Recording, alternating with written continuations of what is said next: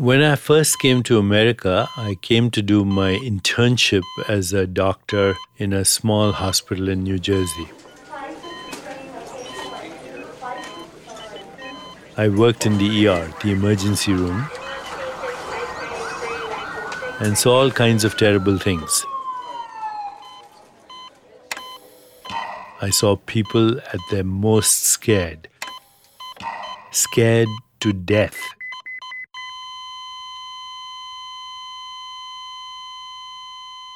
But one experience in particular changed the entire way I thought about medicine, about how I saw the relationship between our bodies and our minds. It happened that I had a patient come to see me, and I picked up the chart, and on this chart it said, "This patient has cancer." So I told him. I said, "I'm sorry, but you have cancer." It only took seconds to see his body react. I could see his face change. I could feel his blood pressure go up. He became, in one word, sicker before my eyes. 2 minutes later, I realized I'd made a terrible mistake. I had picked up the wrong chart. So I said, "I'm so sorry, it isn't you. You don't have cancer." And in that split second, his biology changed again before my eyes. And it really was from that era, one of the low points of my career as a physician, that I started to ask the question, what is the power of this mind of ours that can not only conceive of the Big Bang, but can also affect our very own bodies at a cellular and molecular level? And really, I've never stopped asking this question. I think we're increasingly capable of showing, when we manipulate the brain in certain ways, that we can change thoughts. We can change this experience in some ways. So I think it gives some credence to the idea that maybe that's where the thought is. I'm Deepak Chopra, and this is Infinite Potential, where we explore what makes us conscious beings and why it matters that we are. When I think of the mind, I also think of the brain. Are they one and the same? What is their relationship? So I wanted to talk to someone who knows the brain intimately. Who better than my old friend, Dr. Sanjay Gupta, neurosurgeon, writer, and yes, TV host. I've watched him most of my adult life on CNN. Can I just say, when people say they've watched me their entire adult life? Yes, makes you feel old. That's all it does, is make me feel old. What was your childhood like? Where did you grow up? My parents, both automotive engineers. They both came here in search of that great American dream at that time. You remember the Auto City, and this was the time that it was happening. So they got finished their school here in the States, and then moved to Michigan, moved to Detroit. That's the Motor City. Ended up spending most of my childhood in a very small town, about 4,000 people, in fairly rural Michigan. What made you want to go to medical school? My grandfather, my mom's dad, got sick. He had a stroke, and he was in the hospital. We were very close. I was about 11 or 12 years old, and I used to go visit him in the hospital a lot. And it was the first time I'd ever been in a hospital. And the doctors, would come and take care of him, and I would be that, 10 or 11 or 12-year-old kid who was kind of annoying, asking a lot of questions, and sort of came to the realization that this was their job. I don't think I really fully appreciated that up to that point, that being a doctor was a job. So who is it, or what is it that falls in love with the brain? Is it the brain? So we're getting into it now. That was a good shot across the bow there. I was deeply immersed in the gray matter, and all of a sudden you took me out about 30 layers into this consciousness that I'm trying to still fully appreciate. The brain itself, though, when I first saw it, was a very indelible experience for me. I knew it at the time that I was being impacted. even if I think back on it, whatever now, 25, 30 years later, I still have that same feeling looking at it. There are a few things I think in life that are truly wondrous. This was wondrous to me, you know. It was wondrous for just its appearance, but it was wondrous for everything that I think it represented and all the secrets that it held. It's somewhat akin to my experience as well. I didn't want to go to medical school. I wanted to write fiction and books. And my father was a cardiologist, and he wanted me to go to medical school. So he gave me books on my 14th birthday that all had physicians as protagonists in these fiction books. Somerset Maugham, things like The Razor's Edge, Of Human Bondage. And I was so fascinated by these characters, fictional characters, that and they were all physicians. I decided to go to medical school. Your father's plan worked. Yeah, it worked. And then, after my internship and residency, I got interested in neuroendocrinology. And this was a great time in neuroendocrinology in the 70s because there was a technique to measure things in the circulation. And it suddenly occurred to me that whatever was happening in this invisible realm that we call the mind or consciousness was being translated into biological responses. How does the brain, which is a 3-pound piece of meat, literally, how does it conjure up the whole universe? And you probably know this doing surgery. You can kind of tickle it with a probe, and you can evoke a memory or a feeling or a thought or even a perceptual experience. It's like Aladdin's lamp. You scratch it, and it conjures up what we call everything. Have you been in the operating room for brain operations? You must have done it during your residency. A lot, yeah. Have been doing it since 93 now. So it's been a long time, 25 years. Yeah. And it is still my favorite thing that I do. There's a joy because it's so empowering, I think, to be able to do something. So much of the time people see trauma unfold, can't do anything about it. You feel like it's just this thing you must observe. Here, we get to do something about it. From the beginning, as soon as someone is asleep, we'll take these pins and put them into the head to basically hold the head in place. That it kind of becomes almost a little slower at that point. You can imagine slower music being played at that point. You pull the skin back. The skin, interestingly enough, out of the whole operation that we do on the brain, the skin is the only part of it that would hurt if the patient were awake. Amazing, isn't it? Nothing else hurts. And after we open the skin, we allow them to wake back up. So they're actually awake for the brain part of the operation. Yeah. So we can do that because the brain really, it's not going to be painful to them. So after we take off the skull, because we make these burr holes, and then we use a saw to connect the burr holes, remove the bone, and now you're looking at the outer layer of the brain called the dura. Just even that is a pretty spectacular thing. This glistening thing. Yeah, it's this glistening thing. This is the first time you see the brain pulsating. For me, it's a magical sort of thing. You see that pulsating, to see all the blood vessels that are sort of laid out on the brain, to imagine, as you talked about, what that part of the brain does that I'm looking at. It's a left temporal, that's probably speech. 25 years later, endlessly fascinating to me. Our brain is its own galaxy. We have only begun to understand what it is capable of. And that's all a preface to say that I think it is quite possible and increasingly being shown that combinations of neurochemicals in certain areas of the brain in response to certain stimuli are what we think of as consciousness, thought, awareness, and I think that lies in the brain. We know almost everything about the neural correlates of experience, or what we call the neural correlates of consciousness. Same thing, because what we call consciousness is experience, basically. How do we experience anything? This conversation, people are listening to us, they're having this experience because they're conscious beings.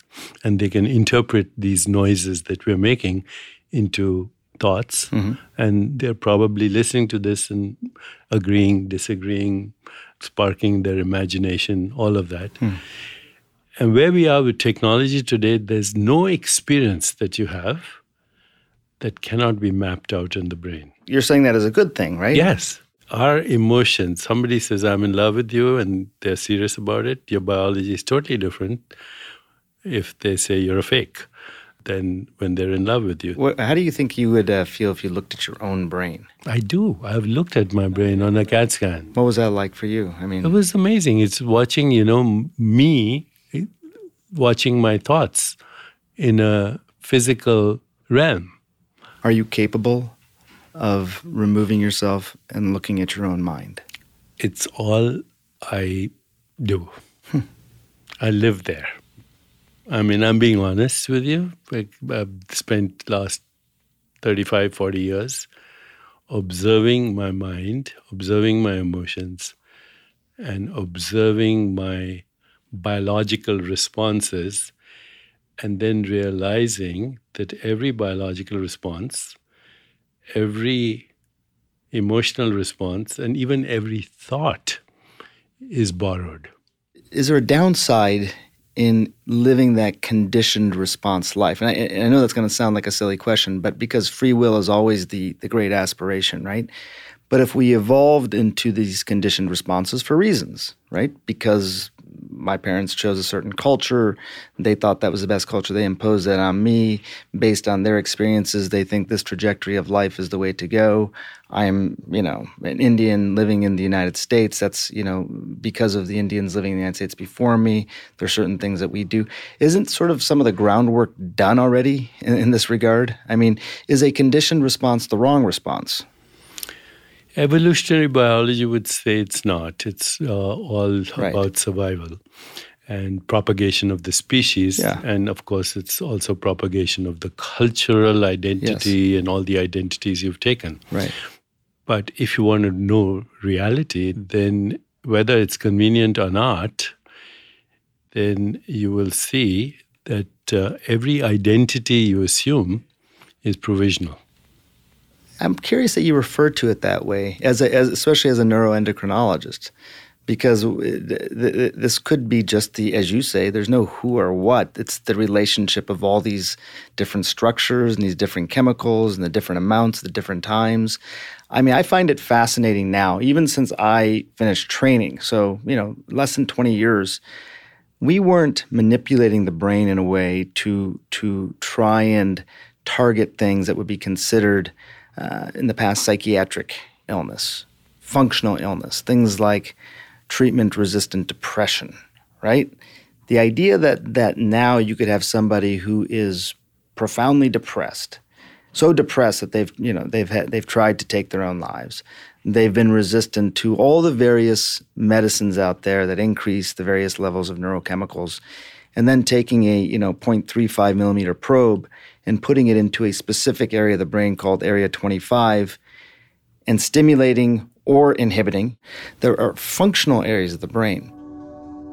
Think of them as switch boxes, I guess. And if you stimulate the switch box in someone who's depressed, you could actually inhibit their depression or increase their happiness. And I think we're increasingly capable of showing when we manipulate the brain in certain ways that we can change these thoughts. We can change this experience in some ways. So if we can manipulate the brain and change the experience, I think it gives lends some credence to the idea that maybe that's where the thought is.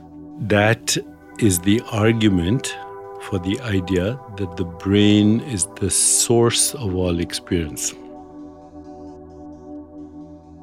There's the subjective mode. I'm experiencing these thoughts. I'm depressed. There's the objective mode, which is this is the biological correlate. Mm-hmm. And it's practical and it should be pursued. But let's go a little bit deeper into this whole idea. Just like I can stimulate the brain and get rid of your depression or get rid of your hunger, let's say, I can do the same thing if I play a song to you that brings back joyful memories.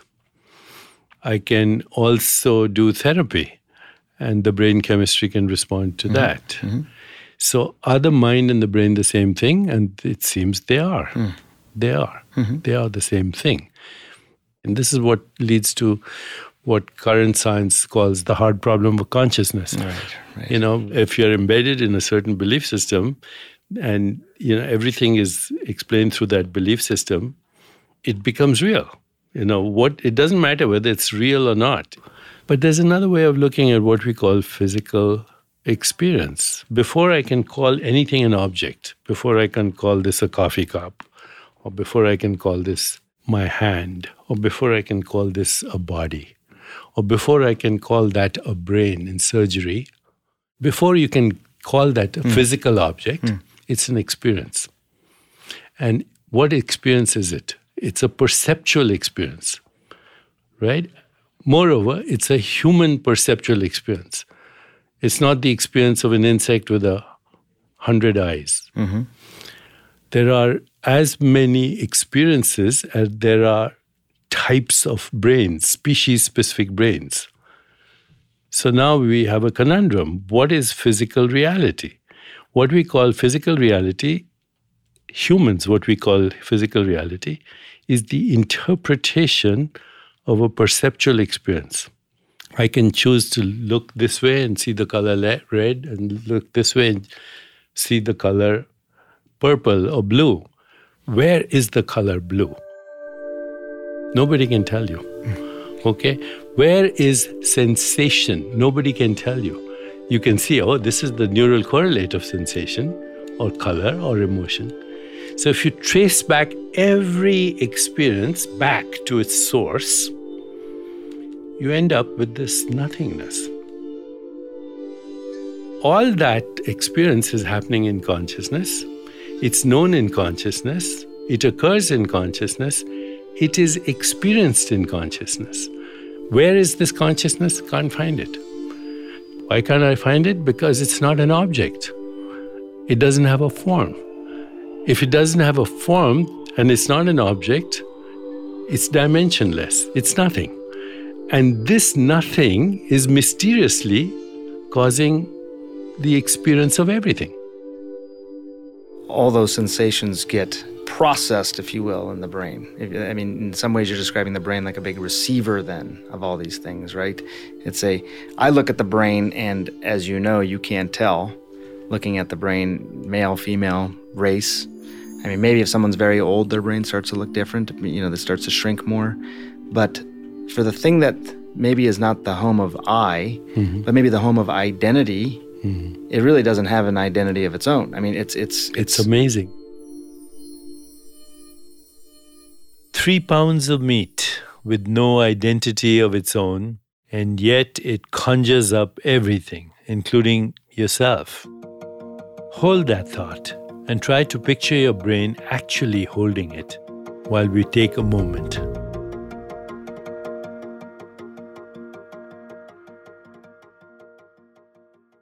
This episode of Infinite Potential is brought to you by Parachute. Sleep is one of the biggest secrets to a long and healthy life, so having the right sheets that make you feel happy and comfortable can go a long way. That's why Parachute uses only the highest quality materials like 100% long staple Egyptian cotton and pure European flax to make their sheets. Plus, they never use harmful chemicals or toxic synthetics, so you can feel good about using their natural linens in your home. Parachute makes very comfortable home essentials like sheets, pillows, robes, towels, and all things soft and wonderful. I have enjoyed my own Parachute sheets very much.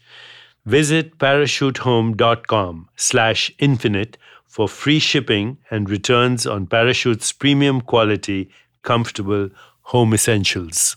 That's parachutehome.com/infinite for free shipping and returns on Parachute's premium quality, comfortable home essentials. They offer a 90-day trial, so if you don't love your new stuff, just send it back. Good health starts with a great night's sleep. I'm talking with Dr. Sanjay Gupta about the brain and the mind. Maybe it's Sanjay's long experience as a TV journalist, but I kind of get the feeling that he's interviewing me. Is there free will? Free will has dominated philosophical discourse for thousands of years, Sure. and nobody still agrees on that. And I've struggled with it a lot. So as soon as you're born, your parents told you, you're of Indian origin, but you're American, you're male. Okay, this is your background, this is your identity. And then for the rest of your life, you reinforce that conditioned mind based on cultural history, based on all kinds of history. You know, you're basically a product of culture, of religion, of economics, of race, of migratory habits through eons of time. But if you become self-aware and you can observe your mind and realize that I am the observer of the mind, now you can choose consciously. And that's where the Indian traditions of wisdom are very valuable, because they have a word for this. They call it freedom, moksha in Sanskrit, which means freedom. And the freedom is from the prison of your own conditioning, which is also loosely called karma. So karma is the conditioned mind that is very predictable. Very predictable. You meet somebody on the street, you say you're an idiot, you're an asshole, you see their blood pressure rise. Or you say, no, you're the best person in the world, but you see a different response. So you're at the mercy of every stranger on the street. So that is how malleable consciousness is. But it has to still work through the human brain. So right now, I can imagine my brain having this experience with you right now, and our frontal cortex being activated. But I can also imagine the frontal cortex of people who are listening to us, wherever they are. So we right now are influencing the frontal cortex of not only each other, but everybody else across the world who's listening. If we are all such individuals with all of our own background and history and all the things that make us unique, what would explain then, based on the theory, this curtain may not be, it's not blue, it's these photons that are activating certain parts of the brain. What would make it that we have such shared experiences? What is the likelihood that you and I would both look at this and describe it in the same way if it's all basically just a individualized perception of what's happening here? In our case, it's the hypnosis of social conditioning. Using a human nervous system.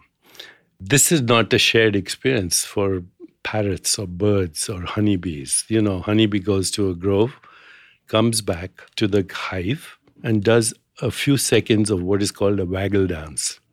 And all the other honeybees know exactly where to go to get their honey for that flavor. Right. What is that language, the waggle dance? It's beyond my comprehension. Okay, what is the world that honeybee is experiencing is beyond my knowing. Our shared experience is a result of the hypnosis of recycled conditioning, and now it's our reality as humans. Now, what is the advantage of knowing this? Once I get rid of all constructs and understand their magical lies, then I have the freedom now to create new constructs. Do you think that the hard question about consciousness can ever be answered? How can you answer something where the basis upon interpreting it is potentially faulty?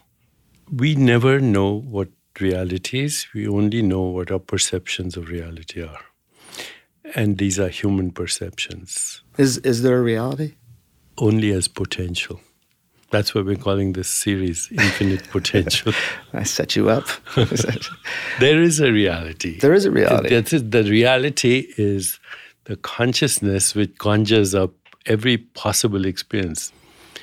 We've now come up with the idea that there are 2 trillion galaxies.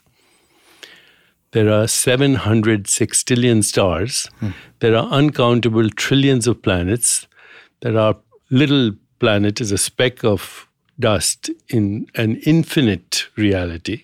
That if you looked at planet Earth as a grain of sand in all the beaches of the Earth would be an exaggeration. Then you look at human beings on top of that, then you're not even visible out there.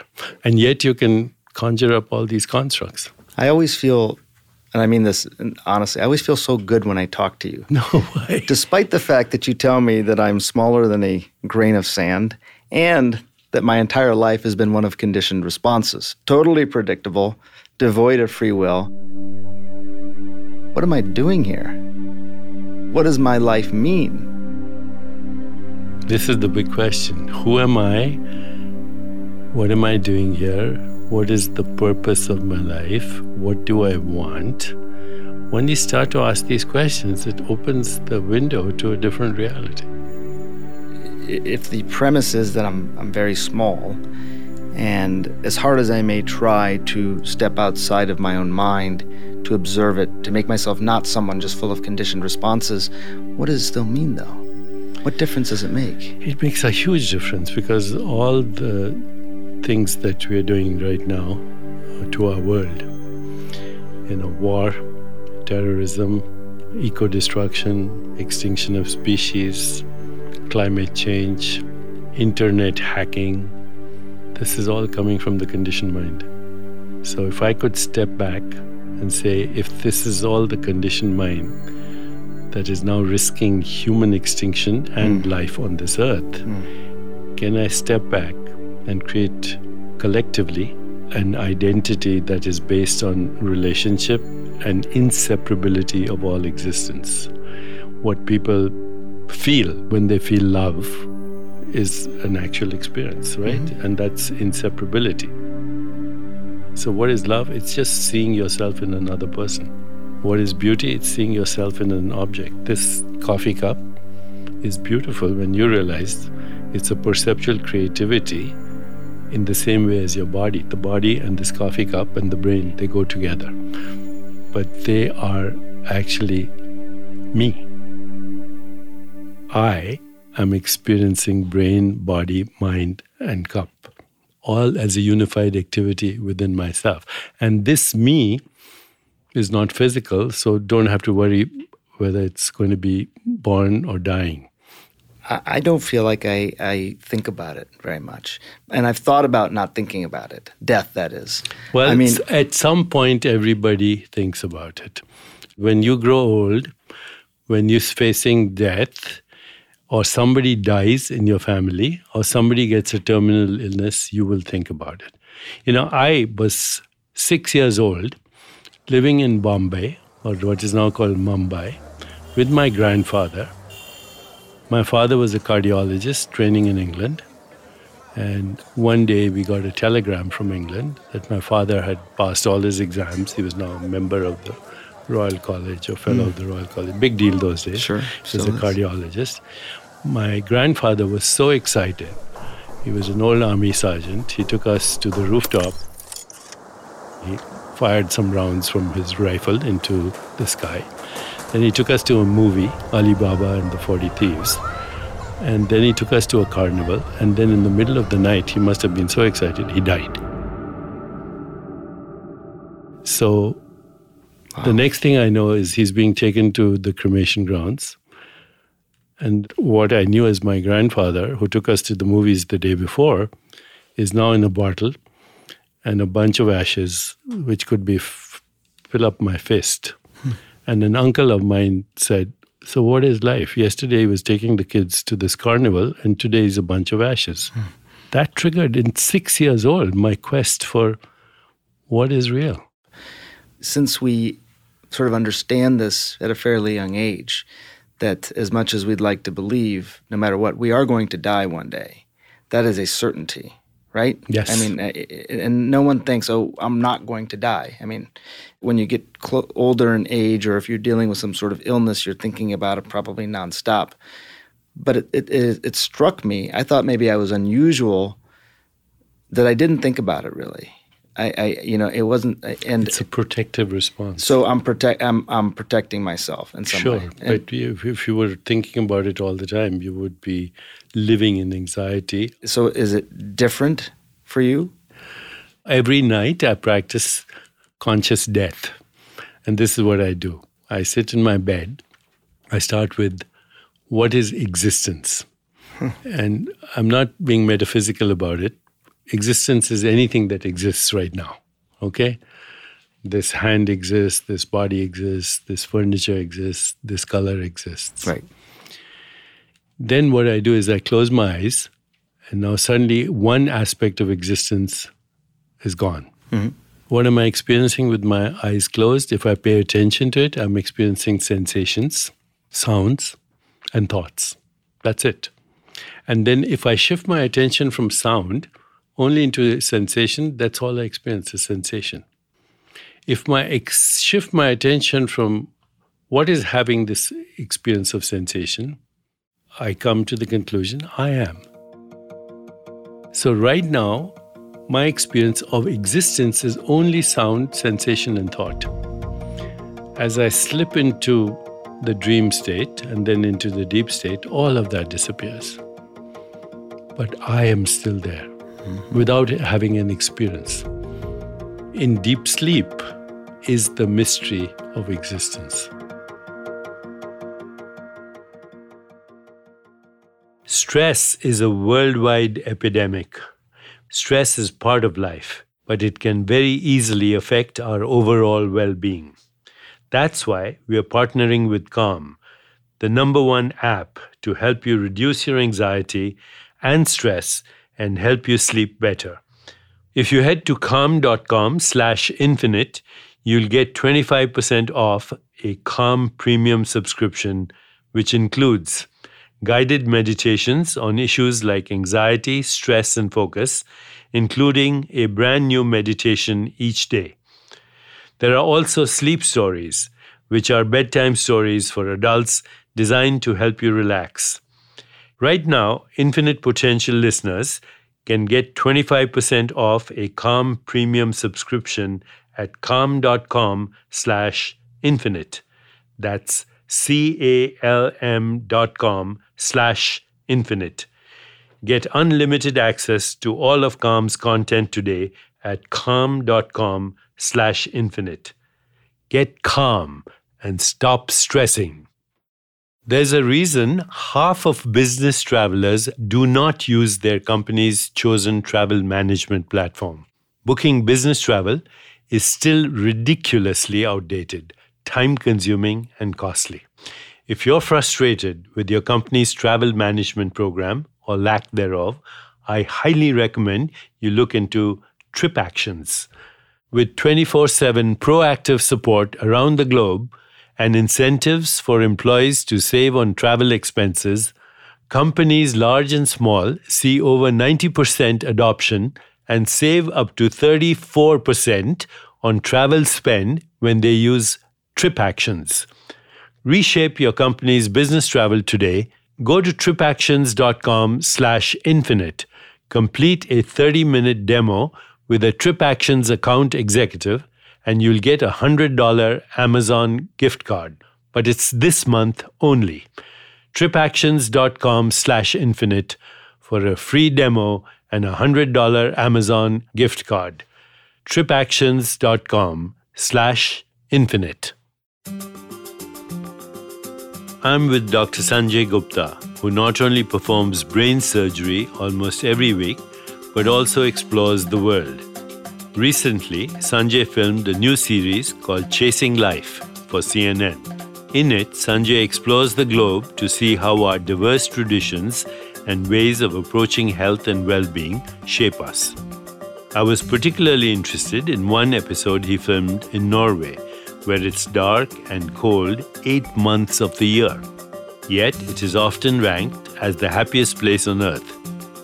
I realized this is about how we affect our health through perception. In Norway, Sanjay met a woman who had suffered from depression until she took steps to go out and engage with the nature all around her. A simple act and a life changed. That first hike, it felt amazing. I can actually do it. My body can actually do more than I think that it can do.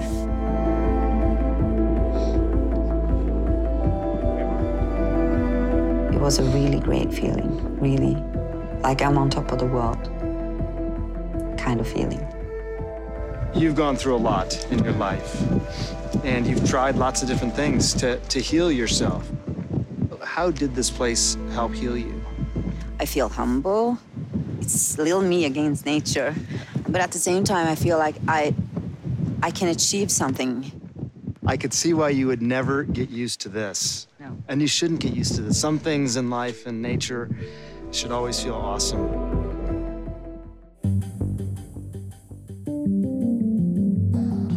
Back here in New York City with me, I wanted to know if Sanjay, a surgeon by training, thought our minds can affect how we heal. I'm definitely in the camp that we can influence our own healing. I think in many ways it intuitively made sense that patients, for example, you may have had the same experience. There were patients who I knew from right when I saw them, and I'm talking outside of their vital signs and all the measurable things, I could tell this was a patient that was likely to do well. They had a real, call it will to live, they had real optimism, whatever. It didn't always work out that way, but generally there was a correlation between these things. And the opposite as well. You know, people who really had just seemingly given up, you know, they oftentimes were not as likely to do well. But you definitely get a sense that people's minds greatly influence how well they're going to recover or heal from something, or how well they're just going to do in general. There was a study that was done on incessory prayer. Maybe you remember the incessory. Many studies. Controversial, yeah. And that's this idea that, you know, a group of people will get together and pray for somebody. I thought what was really interesting, and I'm curious what you thought of this. They found that people who were not religious, who during time of great medical crisis started to pray, often did worse, which I thought was really surprising. And the way that it was explained to me was that someone who's not typically religious, if they now resort to prayer, they've probably given up. And fear. At this point in the stage of their illness, if they're praying and they're not a religious person, they don't have faith that it's going to work. They're fearful, Correct. as you say. But I think there's no doubt, I mean, and I imagine you would agree with this, that you don't even separate the mind and the body. What does it mean for someone who is sick, though? I understand that it's an experience. You do everything to alleviate their distress, and that's where science and technology helps us a lot. We have the ability now to modulate that experience, take this unhealthy body and make it a healthy body. There's nothing that you cannot influence in the autonomic nervous system. You can change your heart rate, you can lower your blood pressure, you can modulate your immune system. Once you get down to where consciousness resides, then the autonomic nervous system becomes part of your ability to modulate it. Anxiety and depression are fundamental to human existence, because we're the only people who wonder about our mortality, who can imagine old age, who can imagine infirmity, who can imagine that this experience is going to come to an end. So we are the only species that lives with this fundamental anxiety, and it's never going to go away till we understand what is real and what is not real. If you can explain why you're having the experience, does that make it less mysterious for you? No, it's all a mystery. But let me ask you this. When you know, you've heard these things before where the people say, okay, I had a near-death experience and I saw the light. I saw a tunnel, whatever it may be. I had this overwhelming feeling of empathy, saw my family and loved ones who had passed away years ago. And then you hear these theories that are put forth, like when you start to decrease blood flow to the brain, the thing that's giving you the near-death experience, it also constricts your peripheral vision, so that's why you see the tunnel, the light of tunnel. Some have suggested that a chemical known as DMT, I think, is released into the brain. Which is what's in ayahuasca, by the way. Which is what's in ayahuasca, and that may give you these hallucinations or these overwhelming feelings of love and empathy and care for your long-lost relatives. My point is that if you have some sort of explanation for the experience, doesn't it make it less mysterious? What we call explanations are descriptions. So they're descriptions of what we think is real, and those are models of reality, and those models keep changing. In fact, that's the only way science progresses. It falsifies the old model and creates a new model till the next one gets into the range of not being real. So we are constantly revising our explanations of what is reality. So, the question you asked, it brought me to a very interesting memory right now. I was in medical school and I read this experiment about two scientists. So in this particular experiment, they had kittens that were brought up in a room that had only horizontal stripes. Another group of kittens were brought up in a room that had only vertical stripes. And when these kittens grew up, one group of cats could see only a horizontal world. The other group of cats could see only a vertical world. Is it a vertical world or is it a horizontal world? So what is reality before you experience it, and how is it experienced, and how is it interpreted, and where is that happening? The brain just follows your intentions and your interpretations of experiences. The very fact that you can put a knife through the brain means the brain has no experience of itself. Yeah, it's true.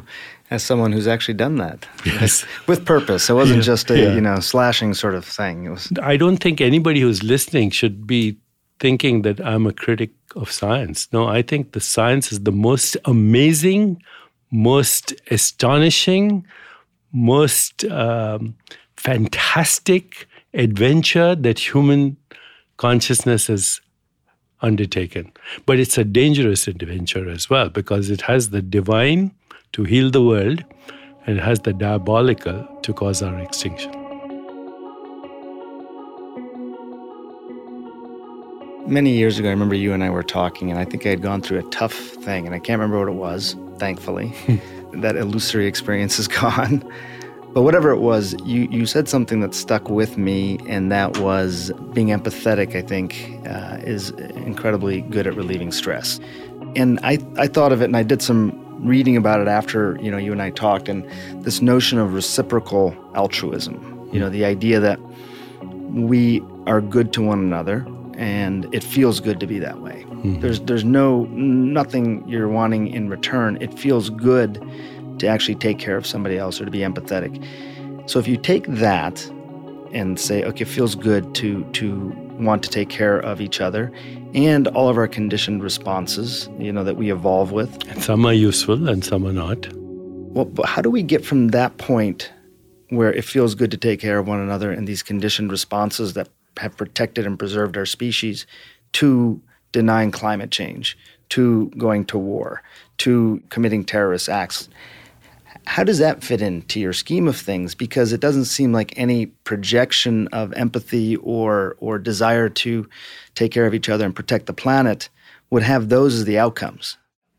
Even though it's an illusion, why not upgrade the illusion? Because right now the illusion has turned into a nightmare. Okay, and that nightmare is our creation. And that nightmare, climate change, is our creation. The extinction of species, that is our creation. And we can change that creation. So the next step in evolution, of human evolution anyway, is not about survival, it's about creativity. And creativity can only come by going beyond the conditioned mind. I don't think that your purpose now and my purpose as human beings is just the survival of species. We are gone beyond that biological evolution. But at least for human beings, evolution now can be a conscious choice. That as we evolve, we'll unravel some of the mysteries of existence and also dormant potentials. I feel like it's like 4 years of med school every time I get to sit down with you. I learn a lot. I appreciate it. Thank you. No, it's always fun to be with you. You know that you make people feel better when you're around them? Do you project that? Because I feel better when I'm around you. Well, I have an intention that the only motivation for doing anything is to create joy. I love that. Everyone should spend time with you then. Thank you. Thank you, Sanjay. I think back now to the patient I misdiagnosed decades ago. I was looking at his body, but really, it was my initial window into the power of the mind. Sanjay and I may approach it from different ends. He from how it works, me from the consciousness that flows in and out of it. But really, we are talking about the same mystery. How amazing, how grand and enigmatic is the process by which we think, feel, and imagine. I never cease to find it the truest wonder of the universe, one we may one day understand more fully. But not yet.